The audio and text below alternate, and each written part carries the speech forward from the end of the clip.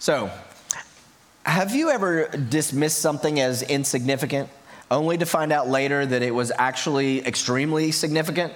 Like you didn't know it at the time that it was a big deal, but later on you found out that it was actually a huge deal after all. It's very significant. And I'm not sure if the name Ignaz Semmelweis rings a bell, but it actually showed up in a few of our history tests growing up. And this was a doctor from 1846, and he was a medical doctor, and he worked at two different maternity clinics that were right next to each other. Now, one maternity clinic was staffed by doctors, and the other one was staffed by midwives. And this guy worked at both of these clinics, and he noticed something. The difference between the two clinics was in the doctor's clinic, the maternity clinic with doctors, the women were dying of a fever known as childbed fever. And they were dying of childbed fever 5 times the rate of the women that were giving birth in the midwife clinic. And so he couldn't understand why. And it was a time in the medical profession where they were starting to be more careful with, keeping data. And so the autopsies were becoming more common. So he starts paying attention to what's the difference between these two maternity clinics. Why is there such a difference between the life and death of the moms? And he looked at each clinic and what they were doing different, and he notices something. He noticed that the doctors, unlike the midwives, the doctors had started doing autopsies of the women that would die. But immediately afterward, they would go and deliver babies without washing their hands or the instruments that they use. Now that seems kind of obvious to us, but back in that time, germs had not even been discovered yet. The whole idea of disinfecting had not even been discovered. And so years later, Pasteur would actually discover germs, but at this point, that hadn't been discovered yet. So they didn't know how significant it was. He didn't know why it was making a difference, but he just realized that there was a difference in these two clinics. So he told the doctors, let's wash our hands and let's wash our instruments, and we'll use chlorine because he thought maybe the smell had something to do with it. He didn't realize that chlorine was a disinfectant. He just thought it would get rid of the smell. So he says, okay, so let's wash our instruments and our hands. And of course, they start washing their hands and their instruments, and this changes everything. It becomes this matter of life and death. It didn't seem like anything significant to their knowledge. In fact, it kind of seemed insignificant, but it had life and death implications. And so what I want to do today is use that as a metaphor for what we've been talking about for the last few weeks, which is the power of our words from this book. Words, they'll get you into us, they got you into this, and they'll get you out. And to be honest, life and death may seem a little overstated. Are our words really that significant? But here's what Proverbs 18:21 says. It says that the tongue does have the power of life and death.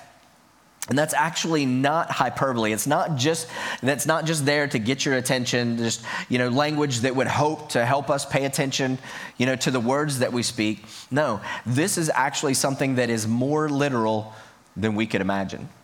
That the tongue does have the power of life and death. And yet, for a lot of us, we underestimate the power of our words, that we could either speak life or death to the world around us. Now, on average, we speak about 16,000 words per day. Now, some of you are seriously skewing that number big time. But on average, 16,000 per day. Now, just the sheer number of words that we speak makes it very easy to really underestimate the significance of each and every word. 16,000 words a day. That's like writing a 60-page book every day just with the words that we speak. And each of those words matter. And so the Bible is going to warn us about being careless with our words. But it's super easy with that many words to really underestimate them. It's kind of like going to the beach and scooping up a big handful of sand from the beach, and that's a lot of sand, and so you're not really concerned about if a few slips between your fingers. And it's the same way when we become careless with our words and underestimate their power. Just a few words can have the power of life and death. Now, some of us know that very, very well because we remember some of the words that were spoken to us as kids that had the power of life and death. You can remember those words. Maybe a parent or a teacher or a sibling, friend coach, even a pastor said something to you that either brought life or brought death into your world. And so Jesus warns us about the power of our words in Matthew 12. And here's how the Message paraphrase says it. This is interesting. Jesus is talking to the religious leaders, and he says, every one of these careless words is going to come back to haunt you. There will be a time of reckoning. Words can be your salvation, or words can be your damnation. That's pretty strong right there. Jesus used the D word. What he's saying is that words are revealing to who we are and what's in our heart, that they're powerful, and we need to take them seriously. So we're going to talk about that a little bit today, that God has really hardwired the power of words when combined with belief within our life. And yet, so many of us underestimate the power that words have in our lives as well as in the life around us. Life or death. Whose choice is it? It's ours. That's right. The most significant example of that is the prayer of salvation. Salvation itself. Because, listen, when we believe in our heart that God raised him from the dead, so somebody believes in their heart that God raised Jesus from the dead, and they don't die in their heart, that he died for them on the cross and rose again, and they declare with their mouth that Jesus is Lord. In other words, they speak as a result of what they believe, and then the biggest miracle ever happens. A new creation is created. We're saved. So we know that speaking as a result of what we believe works. In fact, it's the very core of our salvation. And if you don't think that it works, salvation is actually questionable.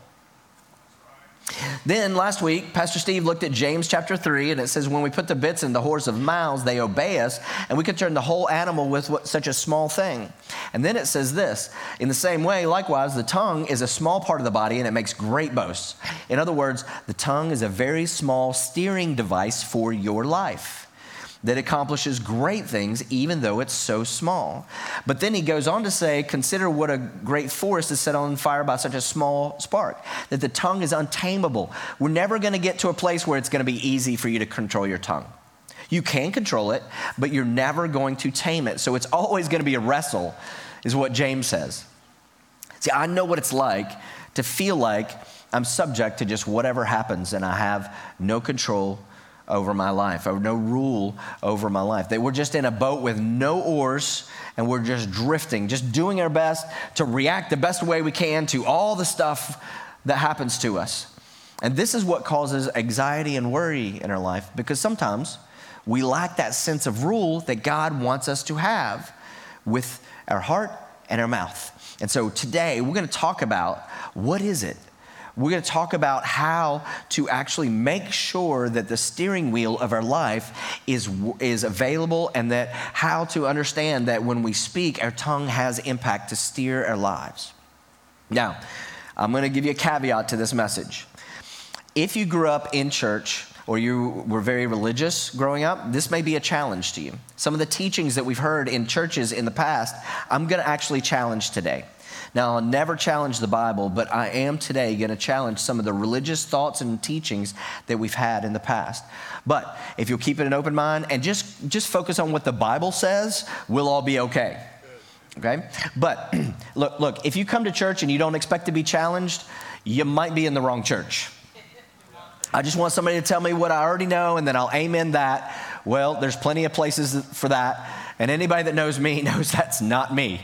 So I'll just be me, all right? So let's start back where Pastor Steve has taken us before in this series with Mark 11, where Jesus tells his disciples he's trying his best to teach them how he has been doing ministry for the past 3 years or so. And here's what he says.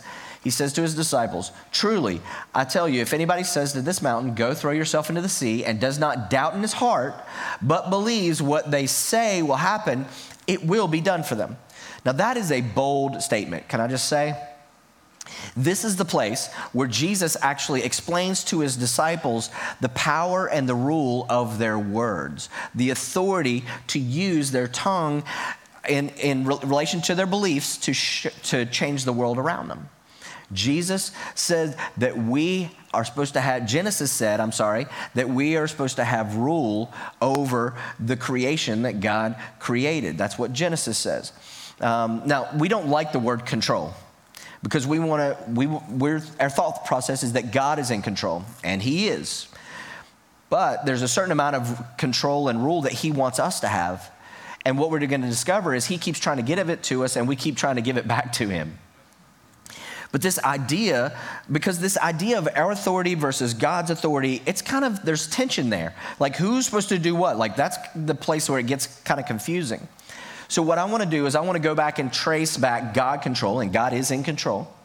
And we're going to look at God's control versus man's rule and man's authority that God gave him. We're going to look at those, okay? So we're going to go all the way back to the Garden of Eden, where God created man. And when God created man, it says that he gave them authority over the earth. And then God said, let us make mankind in our image. So this is the Trinity talking to each other. Let us make man in our own likeness. So, why? So that they may rule. Rule over what? All the creation, the fish and the birds and livestock and all the creatures that move along the ground. Then in verse 28, he continues and he says the same thing. God blessed them and said, be fruitful and increase in number, fill the earth, subdue it, and rule, once again, all the stuff that he created. Okay? So God gives mankind, Adam and Eve, dominion or rule over his creation. Now, when we think of who controls the world?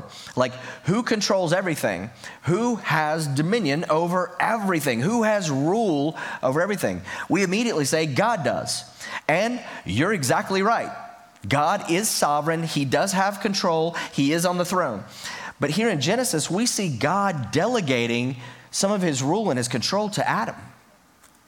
And so he delegated rule to man over the creation.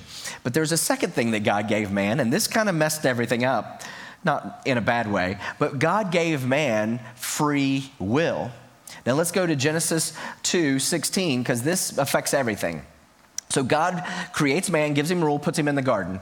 And then it says, the Lord commanded God, you're free to eat from any tree in the garden, but you must not eat from the tree of knowledge of good and evil, for when you eat of it, you'll certainly die.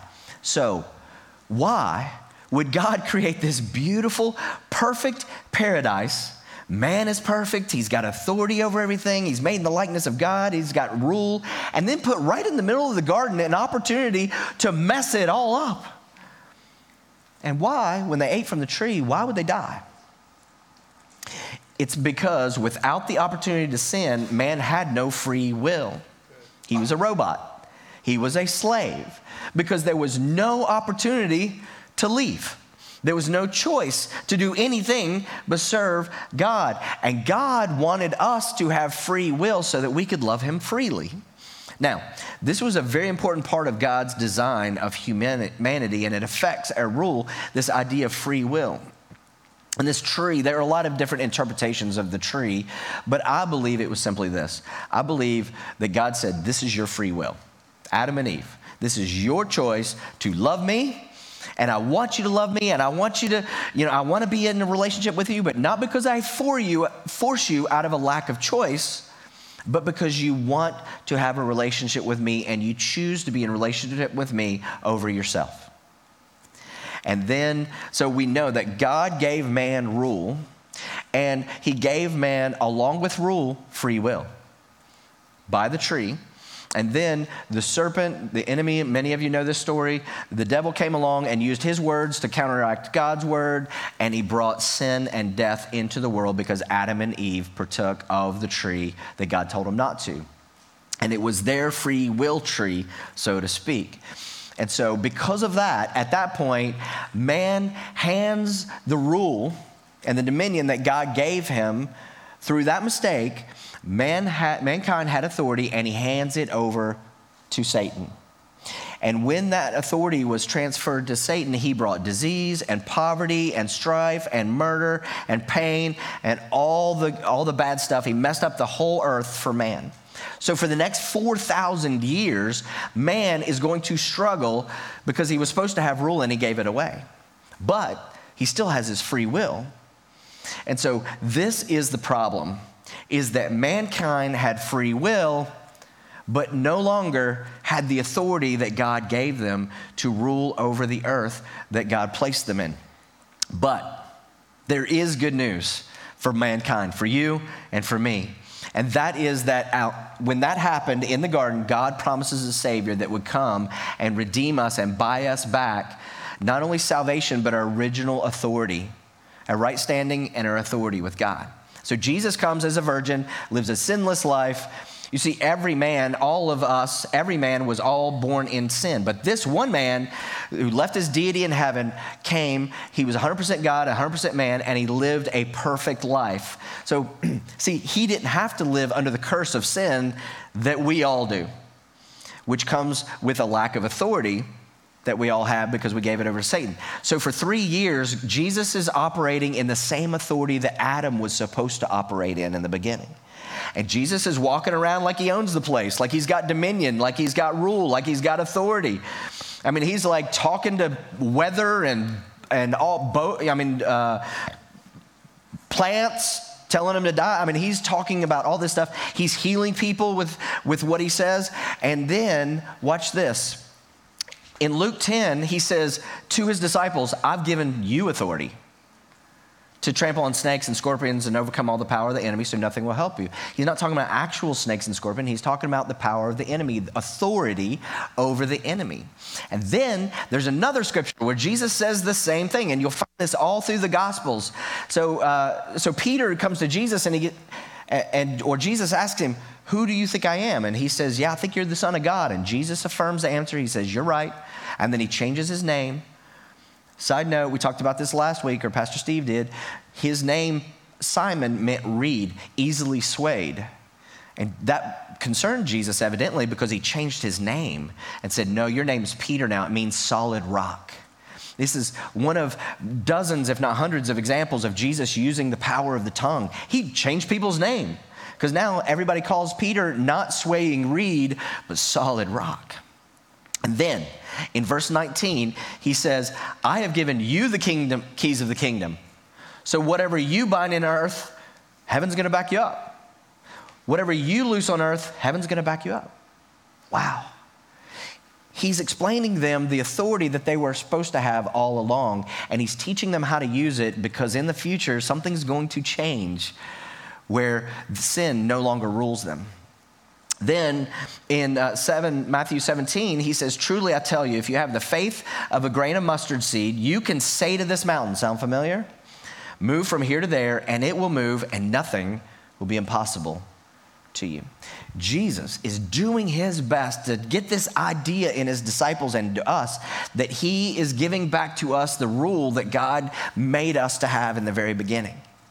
And so if you understand the history of your authority in Christ and your rule as a human, that God has rule, and then he creates man to rule in the garden. Man gives rule to Satan. God sends Jesus to come take it back from Satan. He does that by living a sinless life that allows him to rule with the same authority that Adam was supposed to have. Jesus then models how to use that with man, and then Jesus teaches us how to do it in the Gospels, in all these different Gospels, and then Jesus pays for man's sin so that he can actually legitimately rule again by wiping away all the sin that destroyed the rule and the authority. But the plan was not just to pay for the sins of man, it was also to give man back the rule that he was supposed to have all along with the power of a heart of belief and a tongue of faith. See, the problem is that humans, we love authority, but we hate responsibility. And the problem is that authority comes with responsibility. As a teenager, I worked in a pizza shop, and I got a promotion. Man, I worked super hard to get this promotion to shift leader, even though I was a teenager. And when I got that promotion, I was so excited about the authority. I got to tell people what to do, you know, and I got that rule. However, the responsibility and the pressure that came with it was something that I was not prepared for. And I remember very, very clearly just thinking, man, if I could just go back to mopping the floors, if I could just go back to cooking pizza, being an employee, man, it may sound awesome to be the boss, but those of you that own businesses or are bosses, you understand that pressure. And I remember the Holy Spirit nudging me, take a step in, don't shirk your responsibilities, take your step. And that's what the Holy Spirit is encouraging us. There's a story in Mark where Jesus and his disciples, they've had a big day, and they get in the boat to go across the Sea of Galilee. Now, the Sea of Galilee is an interesting place because it's actually below sea level, and it's actually surrounded by all these high mountains and hills that are all around. And they've got these ridges in them. And here's what happens is these winds whip over the high mountains, and they barrel through, and they hit the Sea of Galilee, and they clash with the warm air that's coming off the water right in there over the Sea of Galilee. And it creates these huge storms that attack, even today, that attack just in minutes. And this happens while the disciples are on a boat at night going across the Sea of Galilee with Jesus. And it says that these veteran fishermen are terrified. So, they were used to these storms. They were veteran fishermen. But this storm, it had to be a beast of a storm because it says they were terrified. Now watch this. In verse 38, Jesus is in the stern, the bottom of the boat, and he's sleeping on a cushion, and the disciples wake him, and they say to him, "Teachers, don't you care if we drown?" So Jesus gets up, and he uses his mouth, his tongue, and he rebukes the wind, and he says to the waves, "Quiet, be still." And the wind dies down, and it's completely calm. Let me ask you a question. Who's Jesus? It's not a trick question. He's the son of? He is God. He's God himself. What do you call talking to God? Prayer. So the disciples, they wake God up and they pray to him. They come to him and they pray, "Don't you care that I perish?" So Jesus then gets up, he answers their prayer, he takes care of it, the storm in their life himself. This is so interesting. Watch what he does next. He says to his disciples, "Why are you so afraid? Do you still have no faith?" Now wait a minute. Praying to God and asking for something and then receiving the answer to that prayer, for a lot of us, that is faith. But Jesus reprimands them because he had to do it for them. He's trying to get them to stop thinking that God had to do everything for them. He's trying to help them understand that he had given them authority. He had explained it over and over. And he wanted them to use their authority. Here's what I want you to see. Here's the key for today. God wants to stop only doing things for you, and he wants to do more things through you. God wants to not only do things for you, he wants to be able to do things through you. See, if Jesus' only mission was to come and live a sinless life and die for the sins of man, he could have done that without attracting all these disciples and then teaching them the things that he was actually doing. He gave them back authority over the power of the enemy. He's teaching them. When he cursed the fig tree, we talked about that last week, and Peter says, "Hey, look, it's the fig tree. Jesus, it's dead." And Jesus said, "Yeah, it's cool, all the things I could do, but don't try that at home." No. Peter points it out and he goes, "Yeah, let me explain to you how that works and that you can do this." And he tries to explain them the rule that they are supposed to have all along. And the rule that he was going to take back from Satan ultimately and give to them through the power of belief in their heart and that they speak as a result of what they believe. He wants to do things through you. But that brings us to this problem and this quandary. If we have authority and God has given us authority to take dominion, rule, control over the world that he placed us in, what does that do with God's authority? Now, don't get this wrong. God is on the throne. God is sovereign. And in addition to that, as Jesus illustrates with the story of the storm, let me say this. There is a possibility that just like the disciples, we ask God for things way too much. Now, the Bible does say, "Come to me and ask humbly," so you should ask. It's okay to ask sometimes, but he has also given us authority over certain things. And so it's possible that we ask God for things way too much, things that he had already given us, just like the disciples did. The authority that we have and the responsibility that we have to affect the world around us. You see, Jesus gave them authority and he expected them to take care of the storm, obviously, not ask him to do it. Now, this goes against a lot of things that we've been taught, but Jesus actually reprimanded them for asking him to take care of the storm in their life. So here's my question for me and for you. How many of us have storms in our life that he has given us authority over, and we're asking him to deal with the things that he has given us authority to deal with because we believe in our heart and we say with our mouth what the Word of God says, and that mountain is removed and cast in the sea in our life? We're so bad. As soon as something seems to go wrong, well, we don't want that responsibility. Why did God do this and why didn't God do that? We like to give that responsibility back to God and go, well, God's in control. And yes, he is. However, he delegated some authority to us. He has delegated to us, and he has given us free will along with that. The same thing that he gave to Adam in the garden that Jesus bought back for us. So many times we're like, why God? Why God? And we blame God for things, but he's given man authority and free will. We say God is in control and he knows better than we do and all this stuff. And yes, that is absolutely true. And yet, sometimes that's our way to shirk our responsibility. We think he's going to come in and take over the rule and the responsibility that he gave us. And sometimes he does, just like Jesus does, but it comes with a reprimand. What would it be like if we understood our authority? That we understand the power of our words based upon what we believe in our heart? And God actually says this, out of the abundance of the heart, the mouth speaks. A teacher in Bible school used to say it like this: out of the abundance of the heart, the mouth leaks. You can't help but say what's in your heart eventually. If it's in there, it's going to come out. James says the tongue is untamable. So what's in your heart is going to come out. It's only a matter of time.